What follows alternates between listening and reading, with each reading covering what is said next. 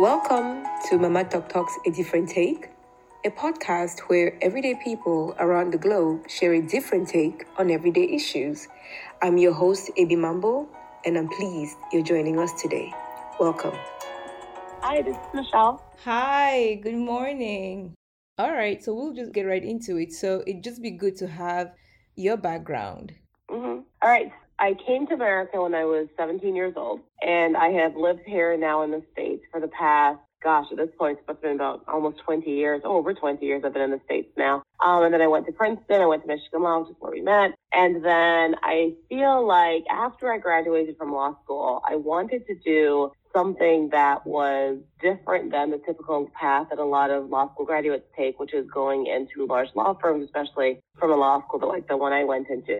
And I did do the large law firm thing for a bit. And as I was there, I realized that law firms talk a really big game when it comes to diversity, when it comes to inclusion. But you look at the reality of our numbers, you look at the reality of retention and the people who do make it to the partnership levels, and it's not a lot of people who look like me. Yeah. And I am Black, I am female, and I've realized that this is a challenge, and we're not, in my opinion, talking about the realities behind that challenge. But it took me a while to understand why that was. And so after I was at law firms for a while, and I loved my law firms, I think they were great places to work. But again, I just felt like there wasn't a space where I was going to be advancing in my career there. And I thought I wanted to go teach. What I really wanted to do was to teach. I loved teaching. I loved talking to people. I loved engaging with audiences. I loved speaking in front of audiences. And so that's why after about a few more years at law firm, I decided to go and work for the Illinois Supreme Court. And then I also had my first kid at that point, and I really wanted to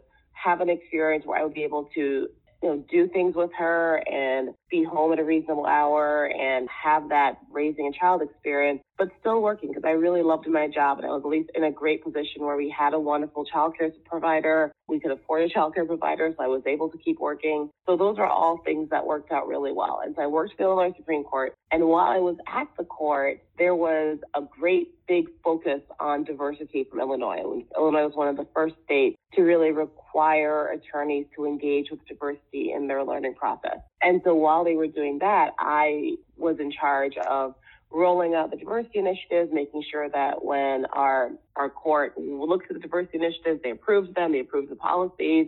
I would share those policies, and I would also review every single diversity program that lawyers would take for continuing education in Illinois. Mm-hmm. And in turn, in some cases around the country, since if you take them in Illinois, you probably take them somewhere else as well. And so I spent a long time doing that. I spent a long time looking at best practices, trying to understand what should we be teaching lawyers and law students and other professionals. And I did this for years. And then in 2017, I had an experience. So I would go around and I would do a lot of these trainings, right? I would talk about unconscious bias, which is one of the things I talk about a lot. I would talk about, how everyone has unconscious bias. We can talk about unconscious bias in a little bit, but how unconscious bias essentially works is that your brain has these shortcuts and you have these categories that you form in your head, and you're forming these categories over and over again, and it's so quick and it's so automatic that you start stereotyping the people that you meet. And then you apply those stereotypes, and those form your initial and your long-term opinions of people. Mm-hmm.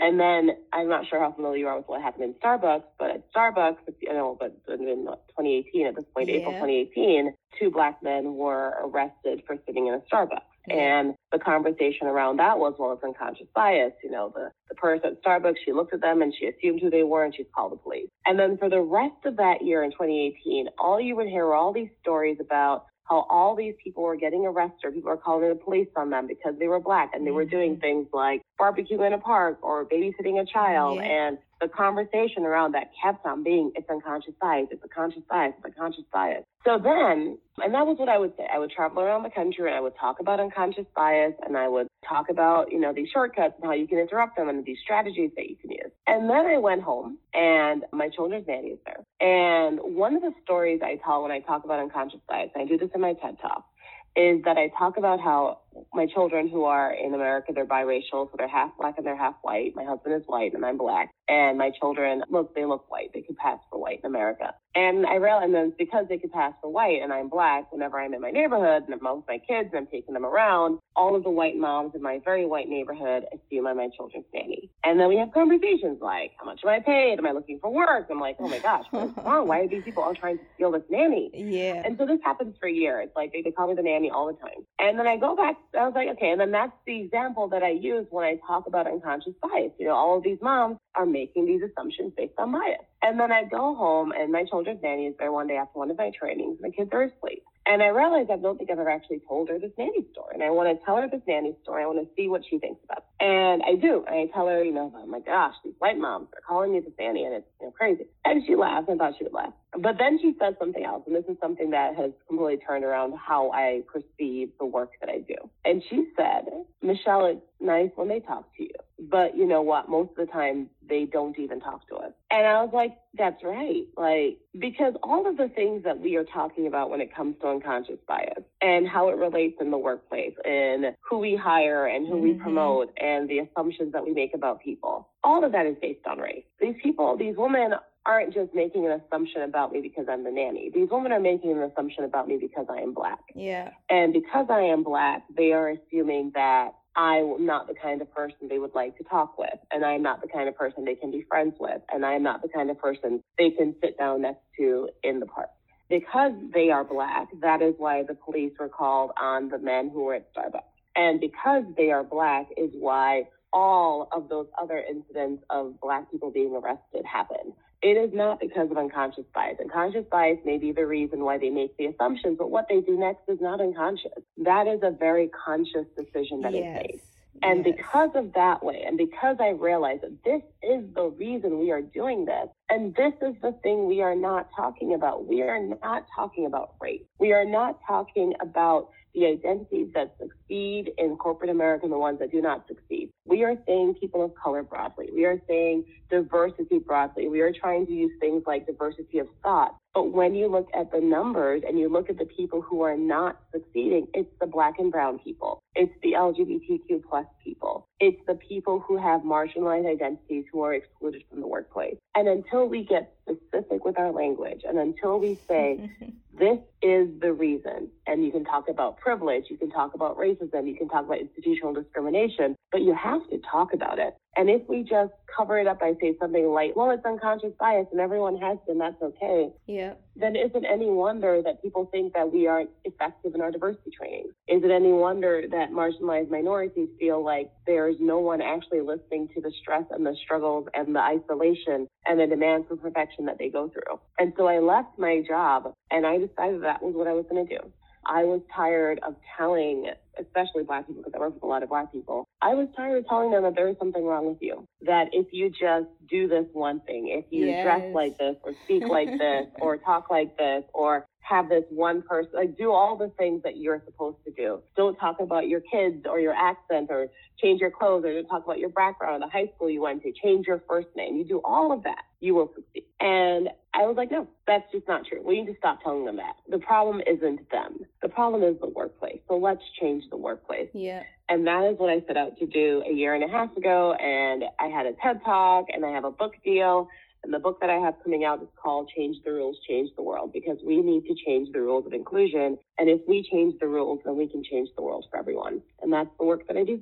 And I love doing it. It has been the best year and a half that I could ever have possibly imagined with this job. Wonderful. I mean, again, I've just been kind of tracking your journey. I see things come on LinkedIn, and I think on a number of levels, she's living the dream, right? Because you're your own boss and you're doing something that you love and something that is important and needed, especially at this time in our history. There's a lot that you said just in your introduction there, and I want to just touch on a few things. The idea that we still have to have conversations about Black moms in the park with their biracial children being called the nanny in 2019 and in 2020 is just old, right? And it's tired and it needs to be retired, right? It's just one of those things where I hear it and I go, really? We're still here? And it reminds me of the Red Table show. I think Red Table Talk, Jada Pinkett's show. Yeah, Jada. I think she had Christine Davis from Sex and the City on there. Yeah.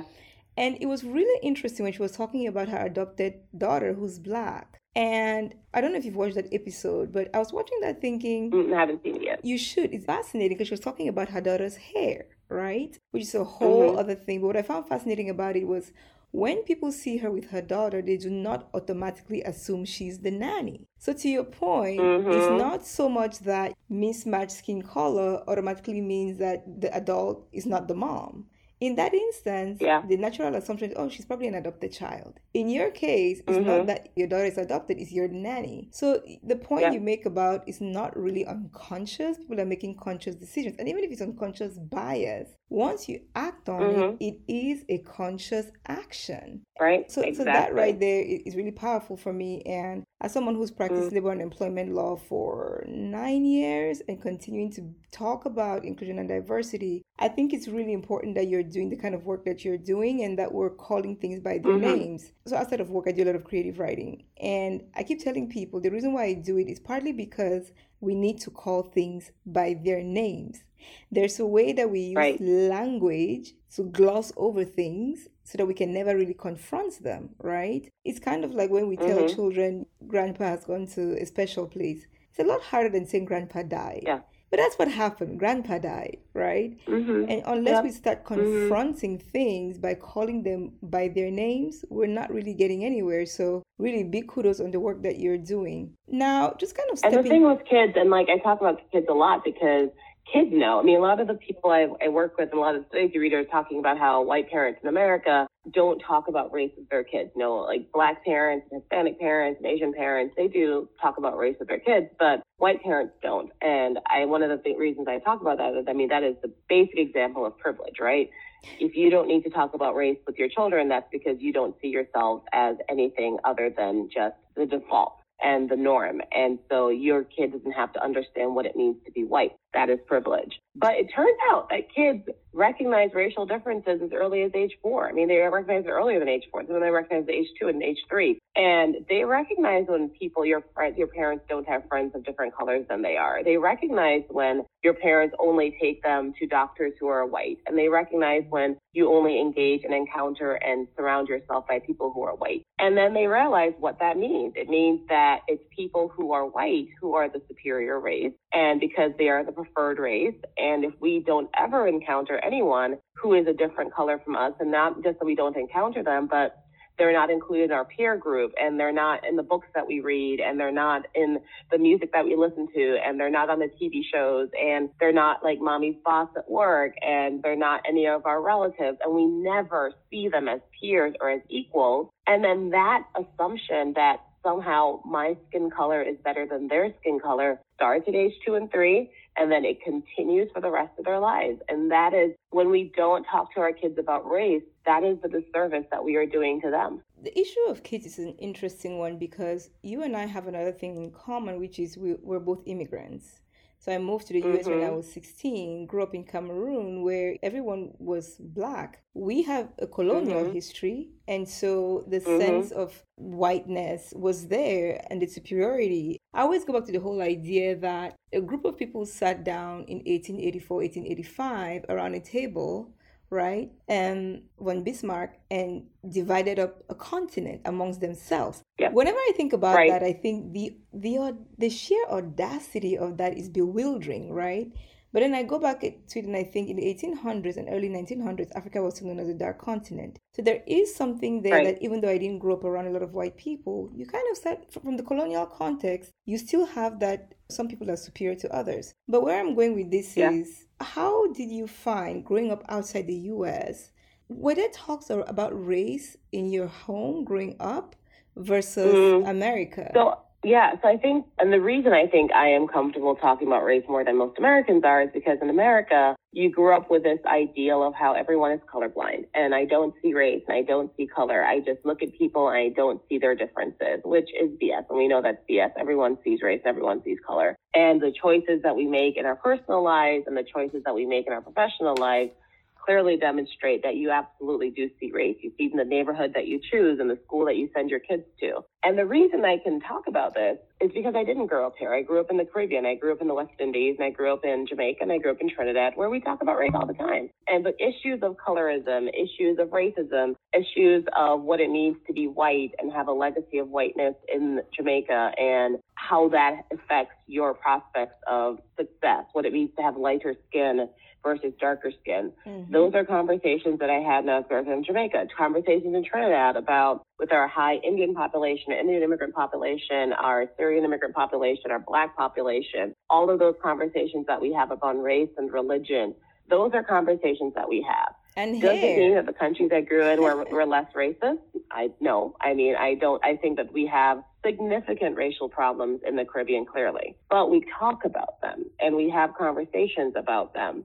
And what I keep finding in America, and I'm not talking like America as a broad entity, I'm talking about individual people, like people who live a day-to-day life who have no language to really engage with race. Yeah. Because they have been told their whole lives that, you don't talk about race, don't mention the color of someone's skin. And then when they open a book, and in that book, recently, because it's a very new thing, adding people of color to books, which is huge, right? But you read this book, right?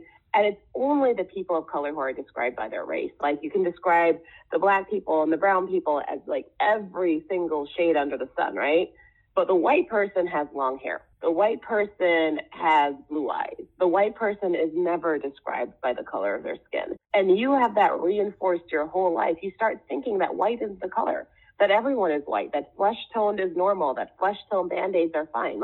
And that is the default that everyone has, and everyone else is the difference. So those are the two parts, right? You can believe that you're colorblind because you don't see yourself as having a color. You just see yourself as the default. And then you never engage with conversations around race because you think, well, that's the reality. Why would I talk about someone's race? It is rude to engage with race. One of the things I talk about a lot is this Guess Who game, right? So Guess Who is this board game where you have to guess your opponent's pictures. They have a whole bunch of pictures on their board, and they have one card in front of them, and you have to guess which card matches which of the pictures, right? And you have a bunch of pictures on your board, and they have to guess which card matches their picture, right? So it's you ask one question: does your person in your picture have blonde hair? Do they have blue eyes? So then researchers decided to do this whole Guess Who game, but they decided to use pictures of Black and white people. So half the pictures are Black, half the pictures are white. And then they had these 30 white people come into this room and play Guess Who with that. Now, I would ask, because I'm looking at these pictures and I would like to win this game, and I'm looking at these pictures and I would say, is your person Black? And that question, is your person Black? I think the number was maybe 58% of the participants who played Guess Who could ask that question, is your person Black? And then they brought in Black people to play this game. And that question, is your person Black? I think it was about 25% or so people actually were able to ask that question. But even when they asked the question, is your person Black, they looked terrified. They looked scared. They were sweating. They were nervous. They couldn't do it because you don't want to be called racist. You don't want to be called racist for simply asking, is someone Black? And that is where we are stuck. We are not going to make any progress on any diversity initiatives if we are too scared to engage with the reason someone is being excluded at the workplace. So which group, Michelle, was it that was scared to ask if your person was Black? The white participants, so they only brought in white participants to play this game. So they bring in these white participants to play the game, and they could not ask each other, is the person Black? And they definitely couldn't ask each other if the person was Black when they had a Black participant play against a white participant. That was even worse than actually having all white people. Like, when you bring in a Black person, they don't even want to mention skin color because they push back. There's another study that was done, and it's famous because they had to cancel this study. And these parents were brought in to talk about how they were investigating, how do you talk with your kids just generally? How do you engage with dialogue with your children? How do you communicate with them? But then the study starts, and some of the parents find out that what they're really going to talk about is, how do you talk with your children about race? And that study had to be canceled. And it had to be canceled because almost all the white parents dropped out. And they dropped out because they did not talk with their kids about race. They just didn't. They didn't know how to do it. They didn't feel that they were equipped to do it. They didn't feel comfortable doing it. They didn't think their kids were ready to hear about race. Whatever the reason, they didn't talk to their kids about race. And again, you start with that and you continue with that your entire entire life. That's how hard it is to change the norm. What's that study called? I would like to read up on it. It's in a book called Nurture Shock. So if you read the book Nurture Shock, they talk about the study in that book, and they talk about why the study was canceled. I think it's like chapter 3 or chapter 4, but you can read it in there and to learn about.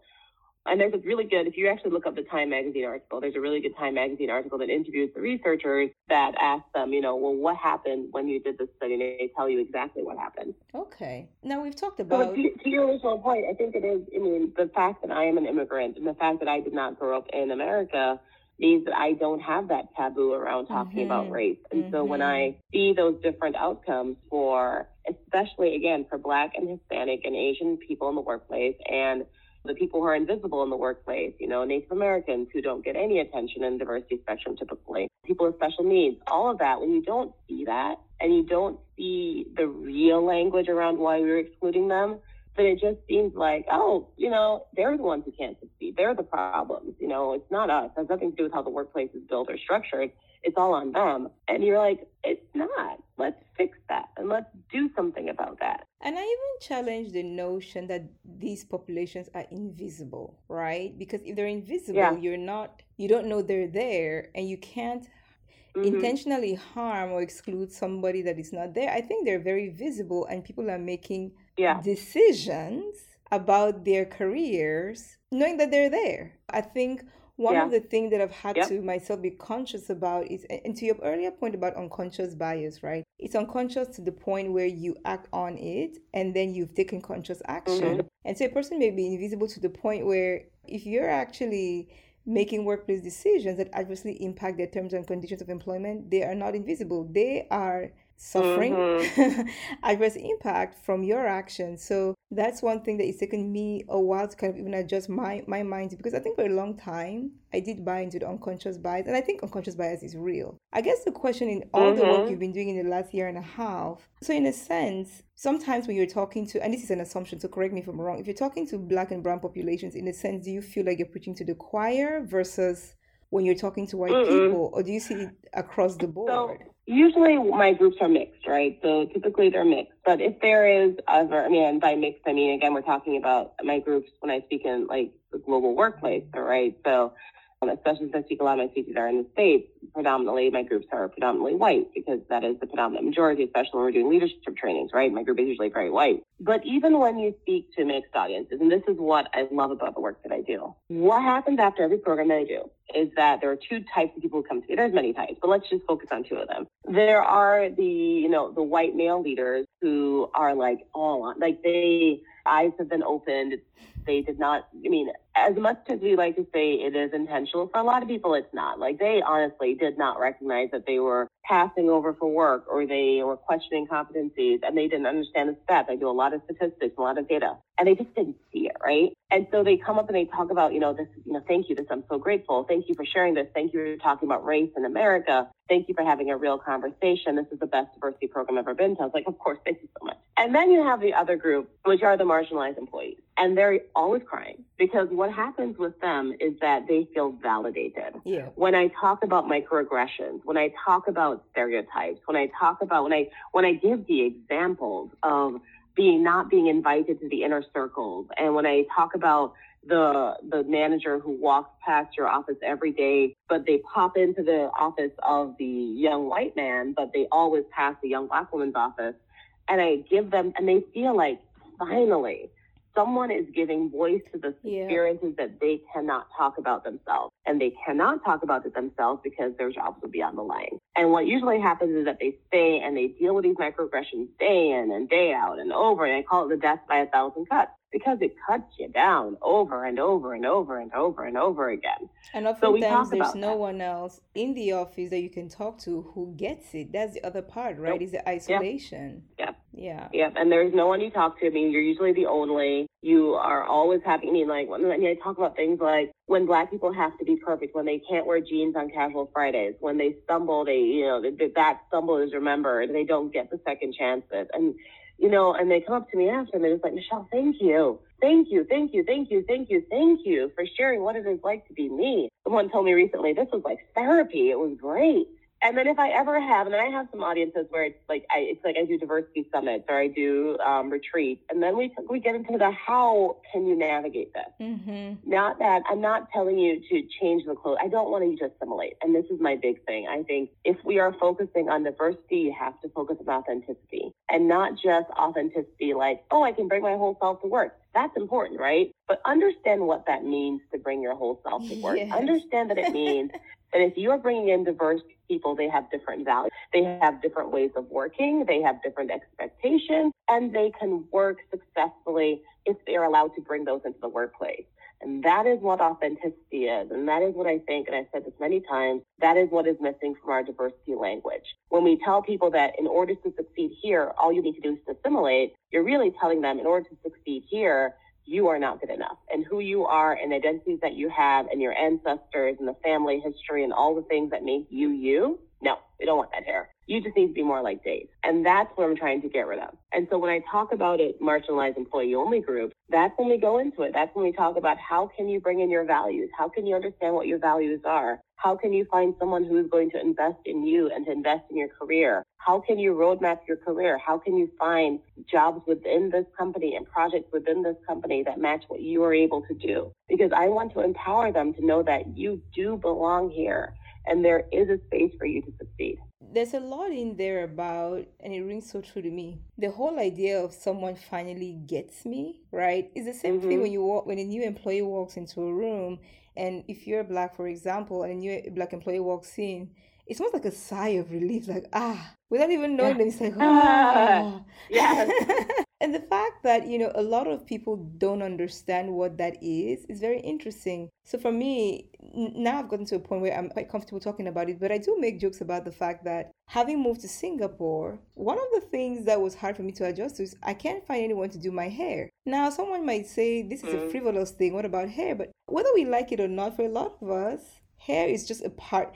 It's there, right? It's there. And if everybody else has a chance to go to the hair salon and get their hair done, I want that too. And I watched this amazing video by the representative from Boston. Ayanna. Yes. That was powerful. That was fantastic. That was really powerful. For many reasons, I love Senegalese twists. As you can tell, I'm wearing twists right now. But that line toward the end where she said, people are trying to console me and they say it's just hair, but I still want it. That's the difference, right?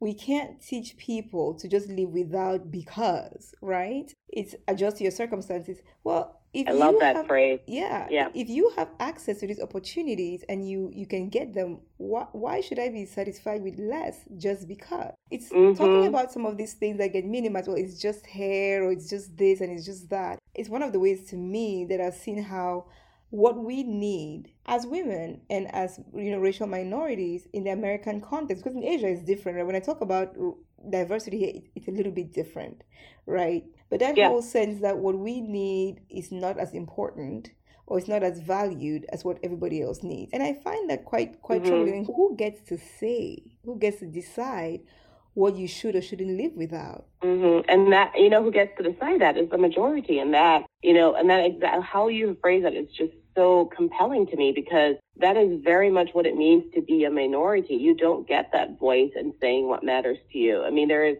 so many examples I've heard about. So in the States, there's this big thing called blowout bars, right? So you go and you get your hair blown out. And so all of these companies are like trying to arrange all these women events at blowout bars. And so many Black women have come to me and said, Michelle, they want me to go to a white hair salon and get my hair wet and then blow dry it. Do they not know what it will look like at the end of this? And also, I have extensions. It's not even going to work. But they don't get that, right? And so the assumption is, well, I have all of these women who want this event, and I'm so sorry about the 3 Black women. You're just going to have to deal with it. What are you going to do? They're going to sit outside of the salon and not go in? Is it not better to find something that everyone can participate in? So what happens is that the 3 Black women aren't going to go to that salon, and they're going to miss out on the networking, and they're going to miss out on the team building and the community love. And just because they are the minority and their voice is not as recognized as that of the majority. And that's exactly what you said. Like, who gets to decide what is not important to me? Yeah. And you talk about blowout bars. I have a story for you. And it's one that I've grappled with because I was in San Francisco in, I think it was July, and for some reason I decided I didn't want to wear my fro that day, so I was going to go to one of these places and just blow it out, right? And they said it was, I don't know how much it cost, but 45 minutes in and out. So I specifically asked, you see my hair, right? Do you handle this kind of hair? And they said yes. So I went in, I should have known better, went in, got it washed, and sat in the chair. And the woman who was doing my hair was biracial. She identifies as Black. Mm-hmm. And what happened was really interesting. I had an empty chair to my left and one to my right. And the two stylists had, in the time I was sitting in that chair, so they have a commitment that, you'll be there for 45 minutes. I was there for an hour and a half, more than that. Ooh. And in that time, the two stylists, on the other hand, had 2 or 3 customers come in and out. Both of them had, white women customers who came in, washed, left. And so I was there with a friend, and I was so grateful for her because she taught me something that I was not paying attention to. While I was sitting there, my stylist just kept huffing and puffing under her breath, right? And she was saying things like, I've told them these tools don't work on Black hair. I've told them to get me the right tools. This is not blow drying your hair the right way. It's not straightening it the right way, all of that talk. And I felt bad for her because literally it took my hair almost 3 times as long as everybody else's. The calculus I didn't make that my very aware friend made was, do you know how much more money the other 2 women just made compared to her? And if you think about it in terms of tips, right? She's made now a third of the tips that the other 2 women have made. So she was looking at it very much from an equity perspective. And I hadn't even thought about that. She said, look, we're going to have to tip her more than we normally would because it's not your fault, but it's not her fault that, the salon didn't give her the tools she needed. And I took a giant step back, right, and reflected on the pay equity issue. And I thought, my goodness, this is how it works. In this one little example, right, she's just lost out on a significant amount of money compared to the other 2 because they've had 3 customers, she's had 1. And if you're paid on the number of customers that come in and you factor in tips, I mean, she's far behind. So between the 2 of us, we actually tripled the tip. And I walked out bitter. Oh, that's good. I walked out bitter, but not at her. And I left a note at the front desk to say, you know what? If you are going to have customers with my kind of hair, you need to get the right tools to allow your stylist to do their work. Take that back to the workplace. And you're talking about people with disabilities or for whatever reason, they're not, they're somehow handicapped in the workplace. Do they have the right tools to get the work done, right? And for me, that was really an aha moment in terms of we are not all equipped with the same tools and we shouldn't all be equipped with the same tools. We should have the tools we need to get our jobs done. So that has really stuck with me. And that's equity right there, right? That is, how do you give people the tools that they need to succeed? And if you're just giving everyone, you give everyone the same tools, people are not gonna work. It's not gonna work, right? That is not how it's not gonna. You're not gonna succeed if you have the same tools. But if you give people the tools that can help them succeed, that is equity, and that's how that works. So, I mean, Michelle, it's been really fantastic having this conversation. It feels a little bit for me like somebody who gets it. But I have a few questions for you before we close. One of them is just, have you taken your work outside the U.S.? Because I'm curious as to how it lands other places. Because sitting outside the U.S., I've been outside of the U.S. now since 2016. And I was in South Africa first, which has a lot of racial issues, but, we have a Black majority. And then now in Singapore, it's not really talked about. So I'm interested in how this discourse is landing outside the U.S. If you've had the opportunity to talk outside the U.S., is it the same thing? Is it different? Different. So what happens outside the U.S. is that you talk a lot more about cultural differences. Well, there's 2. You talk a lot about gender differences because I have yet to meet a single country that has gender parity. And they do have a lot of initiatives around gender, but we're still having women who aren't in equal positions as men. But you also talk about cultures. You talk about religious differences. You talk about how people are coming into these different countries from other countries, or they have been in those countries for many, many years, and they're still not integrated, and their values and their differences are still not recognized as the majority. You can still talk about privilege. You can still talk about what it's like when you are the majority, whether it's race or religion or culture or gender, and the privileges that you get because of that.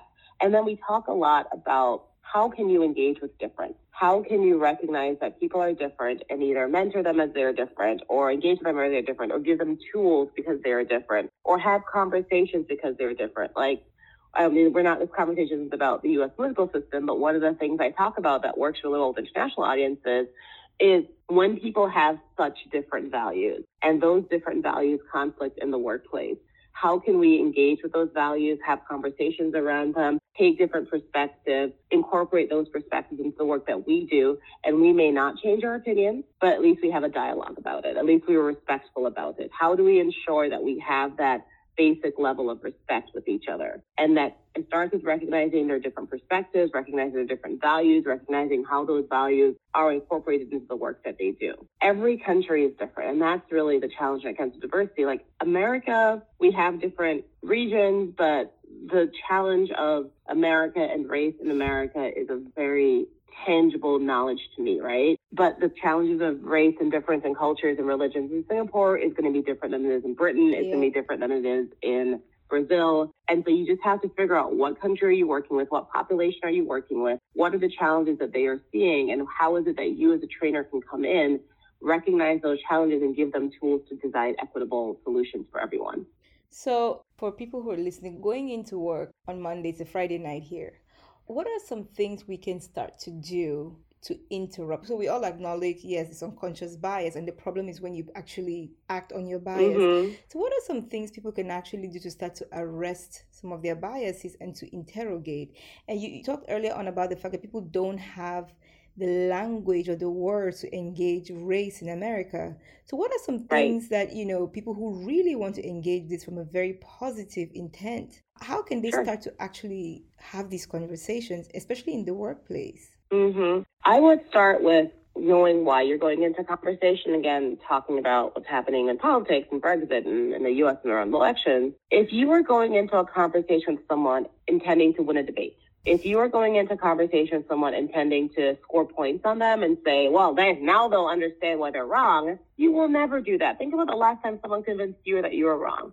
So what I try and encourage people is that let's start with listening to each other. Listen to someone else's point of view. You never have to agree with them. You do not have to leave any conversation agreeing with someone else. But please listen to what they have to say and don't try to convince them that they are wrong. And while you are listening, listen to perspectives that have not been told in the workplace. And those are often the perspectives of marginalized minorities. Listen to their stories and don't tell them their stories are invalid. Don't tell them their stories are untrue. Don't tell them that, that would never happen here. Yes. Because their stories are true and their stories are valid. And the more that we discount them, the more invalidated they feel. So do the respectful job of listening to other people and don't gaslight them when they tell you that this has happened to them. So that's the first thing. The second thing I want people to do is be objective. So looking at your processes, looking at your hiring and your recruiting and your promoting, think about, are you really being objective in how you promote people, in how you interview people, in who's mentored? What are the competencies that you're requiring people to fulfill? Are they public? Are they known to everyone? Or is there really only an in-group that knows how they can succeed and an out-group? Well, every once in a while that out-group will succeed, but that's only because they got really lucky. Give me competencies. Give me skill sets. Tell me what I need to do to succeed. And at the same time, when you are drawing conclusions about people, which we all do, and we all make assumptions of people, I will give that for the universality of bias. Be objective. Give yourself the facts. If you think you tell someone she's not qualified for this team, what does that mean, qualified?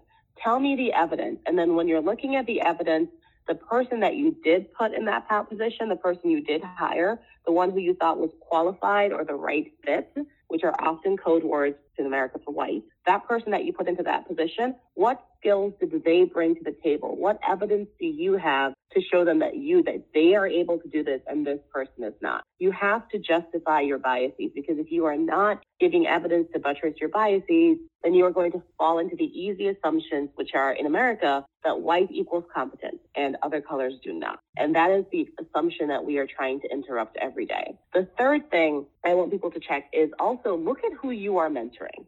Look at who you are investing in. There is a lot talking about right now our older employees who are retiring, and they have all these, this great work to pass down and these great clients and customers to pass down. Who are you passing that down to? Think about people who you are bringing into, who are you championing? Who are you advocating for? Yeah. Understand that. And then the last thing, well, I'll say two more things. One more thing is I want you to keep track for one day, things that surprised you, assumptions that you made. And when you found out that they were wrong, you were surprised about them. And some of the things I say are I was surprised when when I found out that my new 45-year-old woman hire does not have kids. Or, I was surprised when I found out that the black security guard doesn't watch basketball, right? Understand why you were surprised. Surprised by that. Why were you surprised? Why were you surprised that the black security guard likes Broadway musicals? Because you are putting people in a box. And until we recognize that we are putting people in a box and we're stereotypically putting them in this box, then we aren't going to change things. And the last thing I have is that I want you to go around in your workplace, and when you see someone who is being excluded, when you see someone who doesn't feel like they belong, or when someone gets hired and they are a minority in your workplace, take them out to coffee, ask them out to dinner, take them out to lunch, make them feel included. Because people stay because they have good work, sure, but you know why people really stay at their job? They really stay if they feel like they belong, if they feel that they are valued, if they feel that they are respected, if they feel that they are included. And so when we talk about belonging, which is what diversity, inclusion, and equity is turning into, it's turning into diversity, equity, and belonging, DEB, it's because we recognize that that is the core of the human experience. You want to belong in the place that you're in. So do that work and help someone belong. And when you see something problematic, and when you see someone say something, or you get an email where someone makes a joke about a transgender hire, or there's a meme sent around about a person with depression, or whatever it is, when you see that and you are in that room where the joke is being made, or you are sitting in that meeting where someone tells a woman, please, tells a woman, you're the one who has to take the note, stand up and speak up about it, because you have the power to do that. And you are able to do that when so many of us cannot. So I'm asking you to be an upstander and be an ally and be someone who really interrupts that from the start. That's what I'm asking people to do.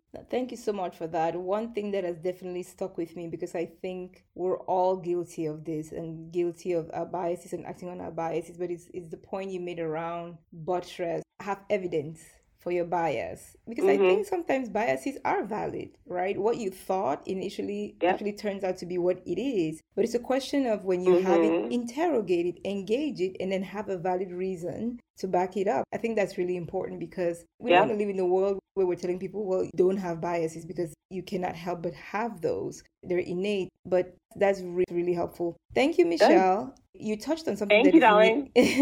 You touched on something that's near and dear to my heart, colorism. And so I will just have to table that for another time, so I can just invite you back to a different Our take. Next conversation is Sam Chicago time. Yes. Anytime. I'm so happy to do it. And if you need anything else, and if anyone's listening, please reach out to me, reach out and talk, because that's what we really want. We want you to feel seen, we want you to feel respected, and I really want people to change the world. So that's all from me. Thank you. Thank you for having me. Thank you so much. I really appreciate the time. Anytime. All right. All right. Well, go have a wonderful weekend. Enjoy it, and I will talk to you soon. All right. Thanks, Michelle.